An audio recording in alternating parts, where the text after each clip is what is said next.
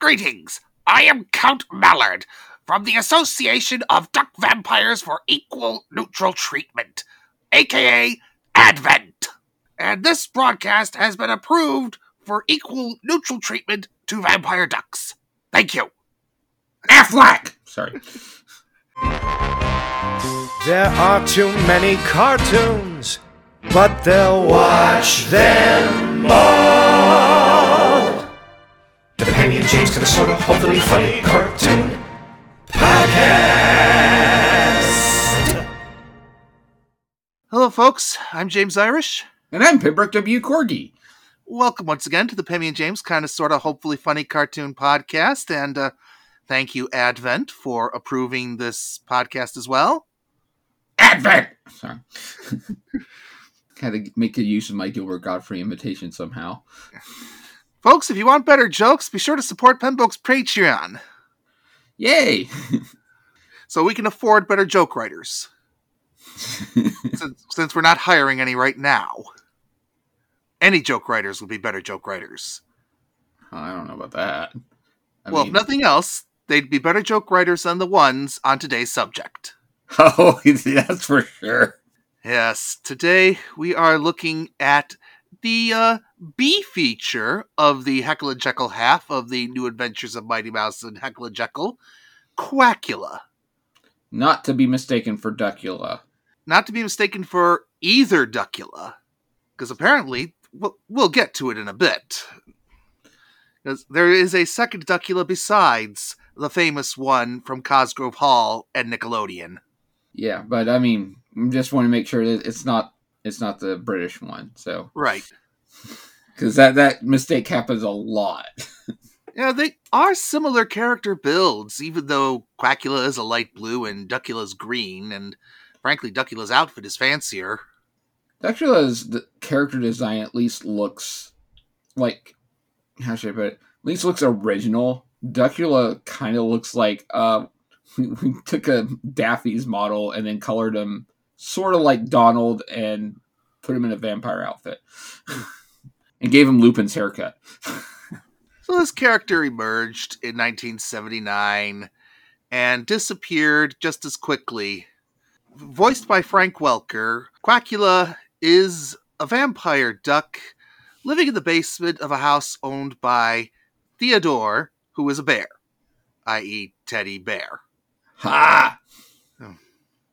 The only character that's not voiced by Frank Welker in this show, I might add.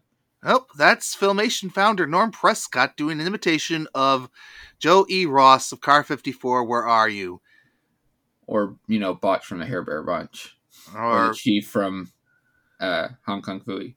Right. Ooh! Miss Beevely! And most certainly not Fangface. Yeah. I'm not looking forward to when we have to talk about that. I don't look forward to having to watch that again. Oh, wait, I did that recently. Sorry, Frankie. For the moment, it's not on the list. Though, to Norm Prescott's credit, he does a pretty good Joey Ross imitation, all things considered. Yeah, to be sure. That's basically your premise. Each night, Quacula tries to haunt and terrify Theodore and whoever else happens to be in the house. He never quite succeeds. And Teddy's attempts to get rid of Quacula never quite succeed. These two kind of exist in a stasis lock. And poor Teddy rarely gets any sleep. Yeah.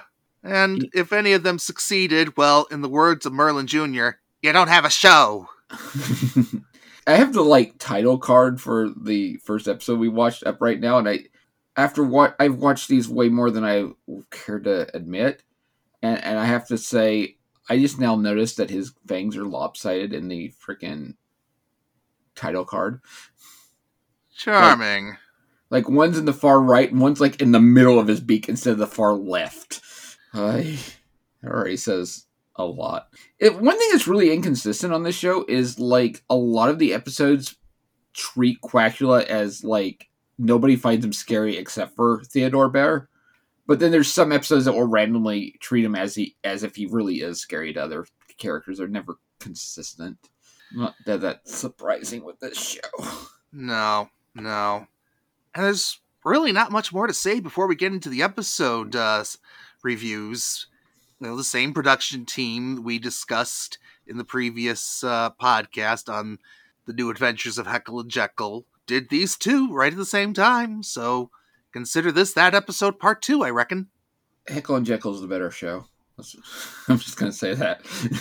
Probably. In fact, certainly. It's at least funny, even if it's just from being absurd. And what's probably most frustrating is every once in a while, a glimmer of hope, however faint, emerged with regards to this show. Case in point, the first of our 2 cartoons we're looking at, Morgana Le Duc, written by Paul freaking Dini. As in, co-creator of Batman the Animated Series, Paul Dini. Co-creator of Minerva Mink, Paul Dini. Co-creator of Harley Quinn, Paul Dini. And writer on nearly every 80s cartoon you can think of, Paul Dini. And probably a little too obsessed with Zatanna, Paul Dini. Oh, sorry. But given that obsession, should we be surprised that the subject of this cartoon is a spellcasting femme fatale? No, and the fact that her name is a parody of Morgana Le Fay, or is just, it's kind of like, yeah. As soon as she, said her name, I saw the title, but as soon as she said it, it just clicks in my head. I was like, yeah, this is Paul Dini, all right. Well, I can think of worse characters to be fascinated by, though. Me too. But we're not going to name them, or we'll be here all day. Paul Dini did actually marry a woman that was a magic performer. So, indeed. Kind of similar to how George Perez married a belly dancer, which inspired some of his turn writing Scarlet Witch. Neat, I actually didn't know that. So anyhow, with Morgana Le Duc, our title character pops up at the exterior of Quacula's manor and explains that after 1,000 years she has escaped her banishment. And you'll notice right away that this is not a girl voicing this character. Nope. When we say every character in this show is voiced by Frank Welker, we mean every character. Yeah, she ends up sounding like a bootleg Miss Piggy. Kermit! I can't do that. I don't think I can either, and I'm not going to try. My brief attempt sounded more like Marge Simpson. Homer! Now, as for Quacula himself, he's singing in his shower, which is, for some reason, conveniently within his egg casket, which he breaks apart when he hits the high note. Bummer. Okay, yeah, that's another running gag. Every episode it starts with him having trouble getting out of his egg.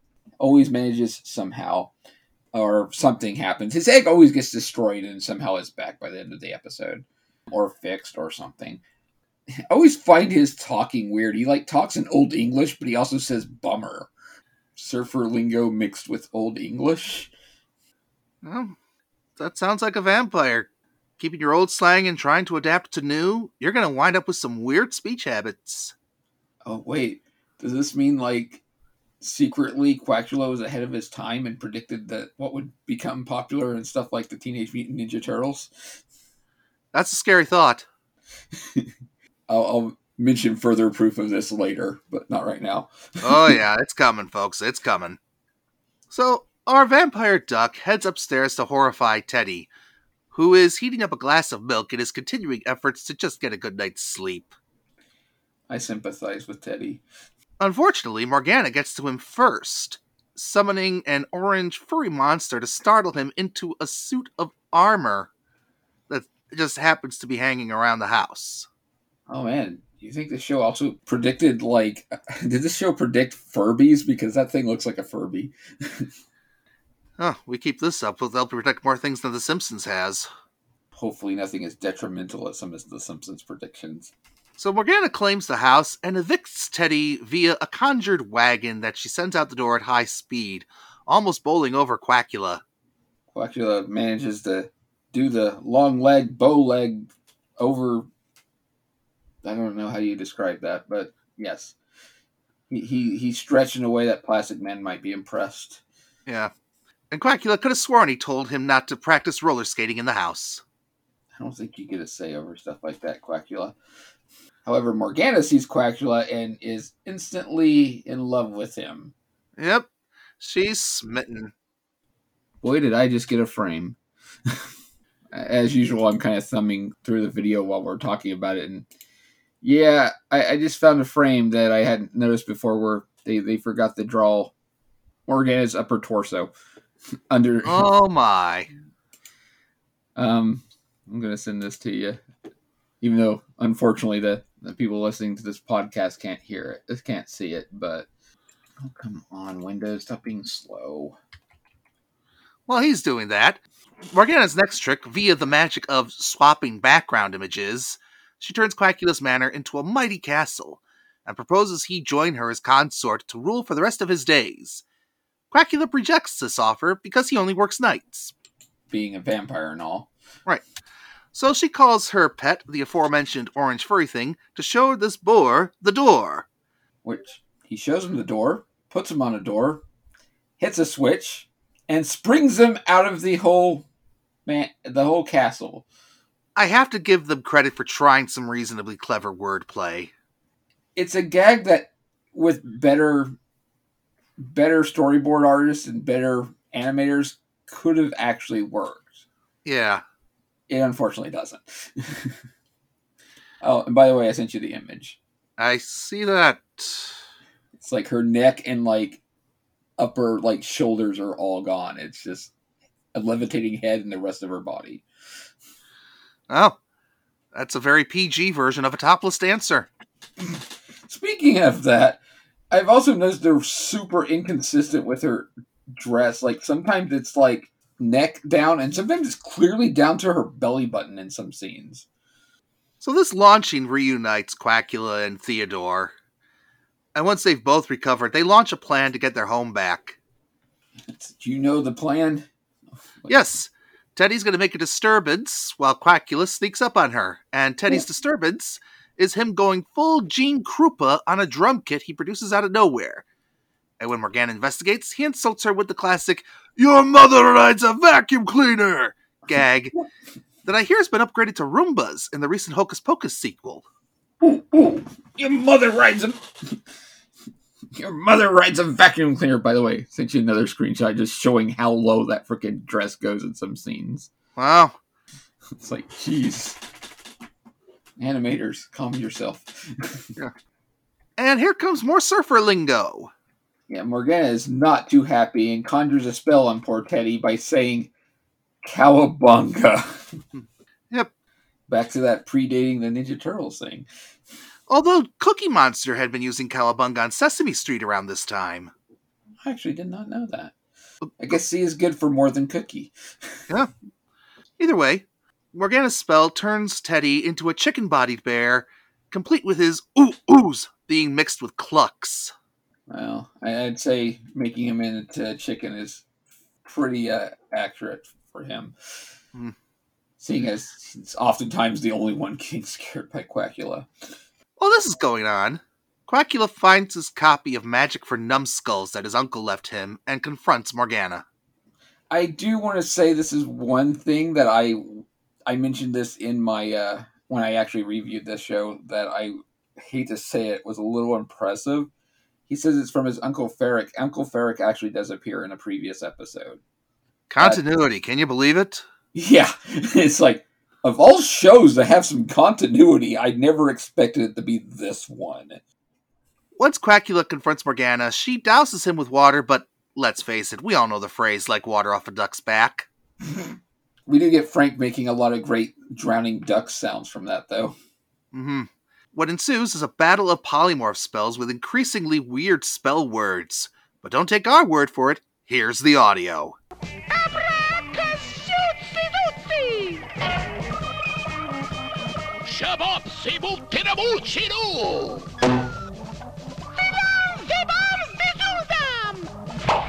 It all ends with Quacula turning Morgana into a female of the species her pet is a part of.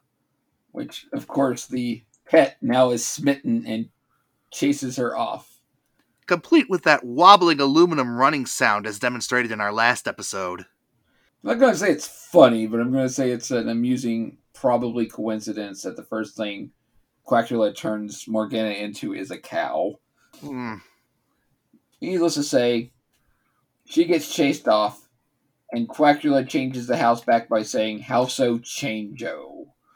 And he doesn't need magic to get Teddy back to normal. He just needs to scare him to turn the chicken bear back into a chicken of a bear. And then this cartoon goes off the rails. Because Quacula realizes it's time to go to bed, but hey, his egg's broken. Well, if singing broke the egg, he'll just sing backwards. And somehow this works. Yep. He's also dismayed that Teddy didn't thank him for changing him back. Now that's what I call a lullaby.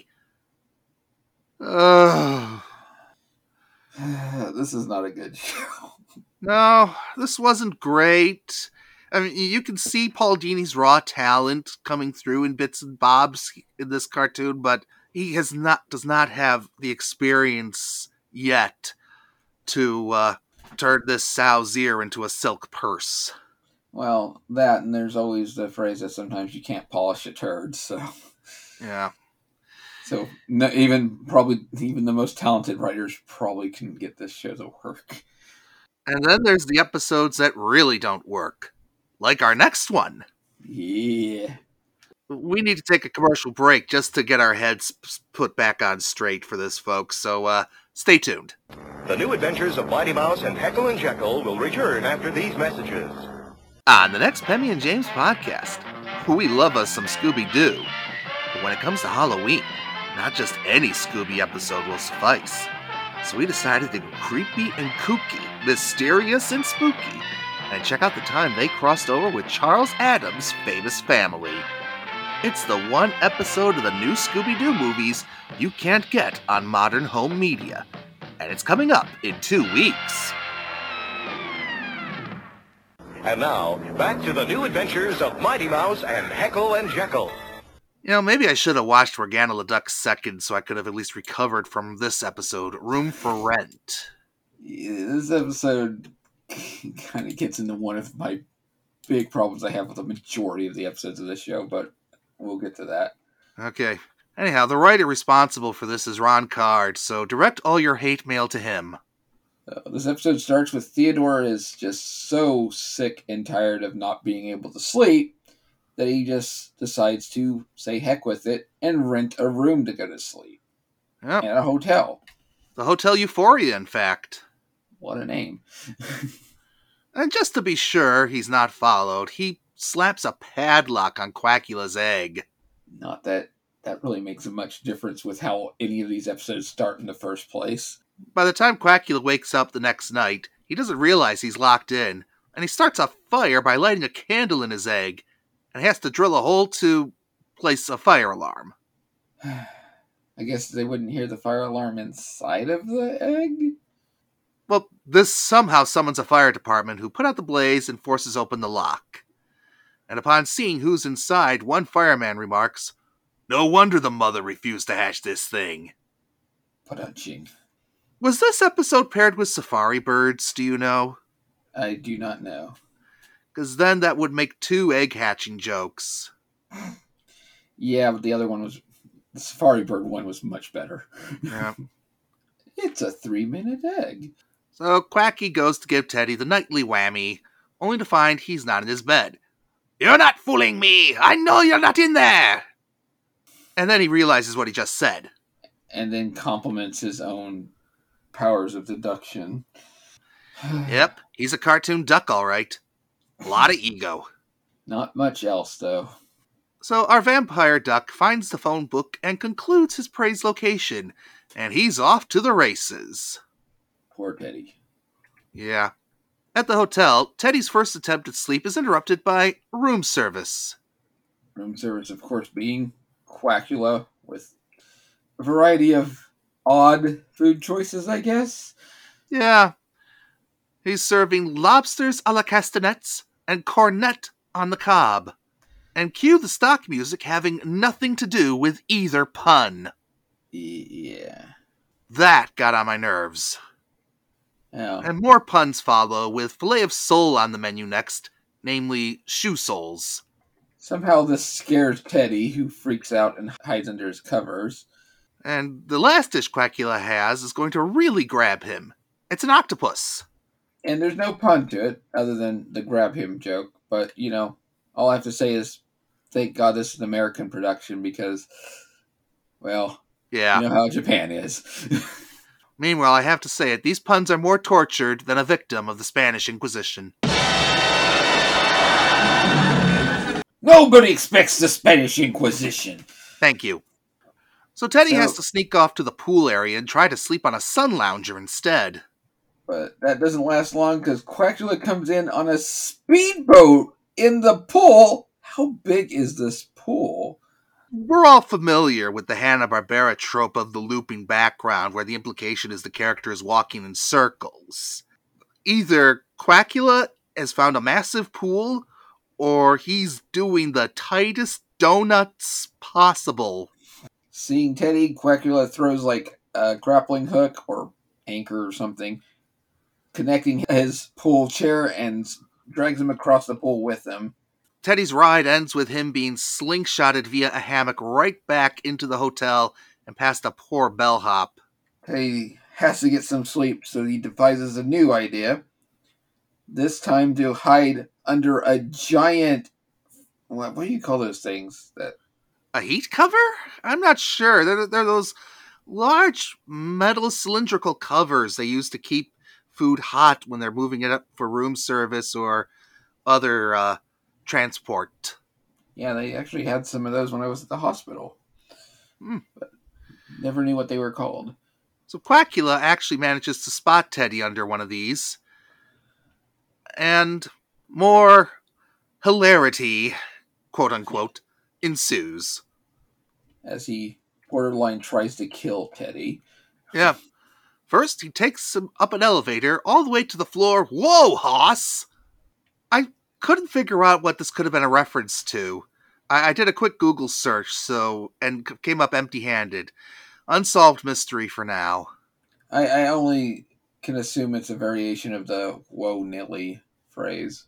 Regardless, the cart is shoved down the hall, sending Teddy down a laundry chute to get washed, starched, dried. In the background, we spot a sign that says, "Next drying fan, 33 miles. That's at least a cute touch. A stopped clock is right twice a day. Yep. Unless it's on military time. Oh, yeah. And eventually Teddy's buried in sheets. Quacula compliments himself on a job well done and exits via tiptoeing. Yep. Boy, is he going to be stiff when he wakes up this morning. Quack, quack, quack, quack, quack, quack. Lewd. So going to his egg, Quacula decides it wasn't that bad of a day after all, and tries to go to sleep, but he's interrupted by Teddy serving room service. El Skunko, El Stinko.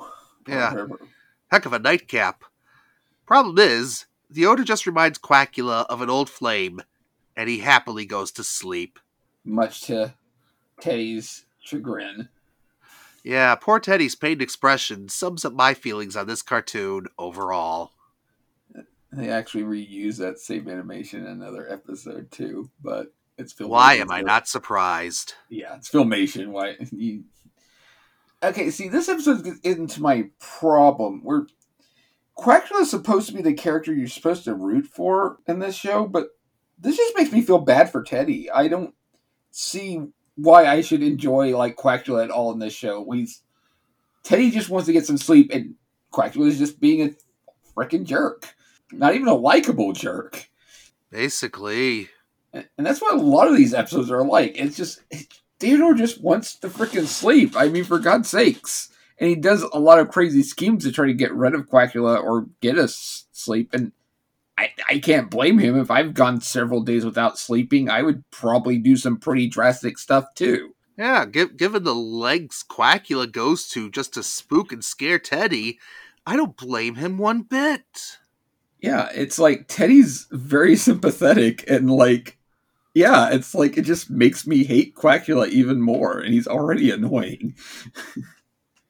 And even that might be salvageable if the cartoon were actually funny, but Pemmy and I were talking this morning, and I'm going to repeat here what I said to him then. This cartoon is basically like if I personally were trying to replicate the Looney Tunes vibe, but A, I had never tried to do so before, and B, I could decide which director to pattern my work after. This cartoon has attempts at Chuck Jones-style wordplay, there's attempts at Tex Avery-style lunacy. I mean, you could definitely imagine Screwy Squirrel doing some of these pranks. But it fails on all of them. Yeah, almost nothing sticks to the wall it's thrown against, and even less of it meshes together properly. It's a mess, and it's a bad mess. Yeah. And sadly, not Filmation's worst from what I've seen. Now, this is not bad enough to take the crown of worst cartoon we've reviewed from this podcast away from Lassie's Rescue Rangers, which is also by Filmation. Yeah. But it's a close runner-up. I wouldn't even say Lassie's the worst one I've seen. Yeah, we know there's worse coming. Yeah, all three shows that were in the Uncle Croc's block are, in my opinion, the worst stuff I've ever seen from Filmation, especially Mush. But that aside, yeah, this isn't a good. This is just, man, this is a bad show. But here's my question for you, James. Okay. Since this is Halloween related, how does this compare to the Darkstalkers cartoon? The Darkstalkers cartoon was fascinatingly bad. It was like watching a train wreck. This is more akin to watching somebody paint by numbers. Yeah, that's fair. I definitely say this is the worst of the two as well. Even though I'm never going to get over the freaking Hisenkyo origin in the freaking Darkstalkers cartoon. Me neither. That is so ridiculously stupid. So Quacula disappeared after the single season, thanks to a lawsuit from cartoonist Scott Shaw, citing similarities to his character named Duckula that he created for the comic book Quack in July of 1976. The matter was settled out of court, and Quacula would never be seen again, though similar legal issues never befuddled Cosgrove's Hall's Duckula.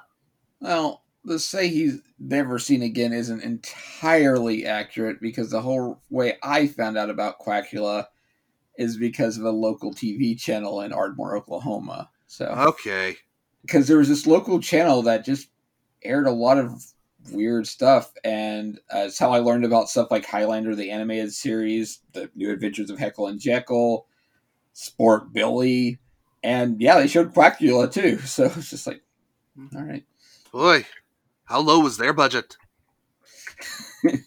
or more appropriately, maybe, how many of the good cartoons did the other networks already take? Yeah, that's a fair question. Also, it's, Ardmore, Oklahoma, and a local channel, so they probably were just buying whatever they could. Right. There you have it. We are now 2 for 2 for reviewing a cartoon that is scary for the wrong reasons in the Halloween season. Yeah, it's weird. It is weird, though, that Count Duckula didn't get that same deal. Maybe it is because it came from, the other side of the pond, so to speak. Maybe. Definitely, I can definitely say Count Duckula is the better show. Yeah. Which reminds me, I should probably put it on the list. You probably should. It's actually. That I and watched Danger some Mouse, episode. Yeah, I watched some episodes of Quacula fairly recently, and it's actually a legitimately good show. But yeah, this Quacula though. Quacula's. Oh. Even recording this episode at midnight couldn't give us the appropriate mood. Speaking of which, what is just the deal with? Why is there 3 vampire ducks to begin with? I don't know, because I can think of something scarier than a vampire duck. What's that? A vampire goose. Ooh. I've played Untitled Goose Game. You're not kidding. Yeah. Well, I could just say one thing. Let's see, if I had a nickel for every time I've seen a vampire duck, I'd have 3 nickels. It wouldn't be a lot, but it's still weird that it's happened 3 times. I had a similar observation at Flower City Comic Con, saying if I had a nickel for every time I heard the Hokey Pokey that weekend. I'd have 3 nickels. But it would be kind of crazy that it happened that fast. And by the by, before I forget, this episode goes out to loyal listener Brenda Thorpe, who, on the day we recorded this, celebrated her 50th birthday. Happy birthday, Brenda. Happy birthday. And on that much happier note, we're off to restock the breakfast cereal. See ya. The Penny and James to the sort of hopefully funny cartoon podcast. The preceding podcast is a co-production of the Mighty Monkey Corporation and Artificial Orange Studios. The theme song is written, composed, and performed by Shawn Michael Smith.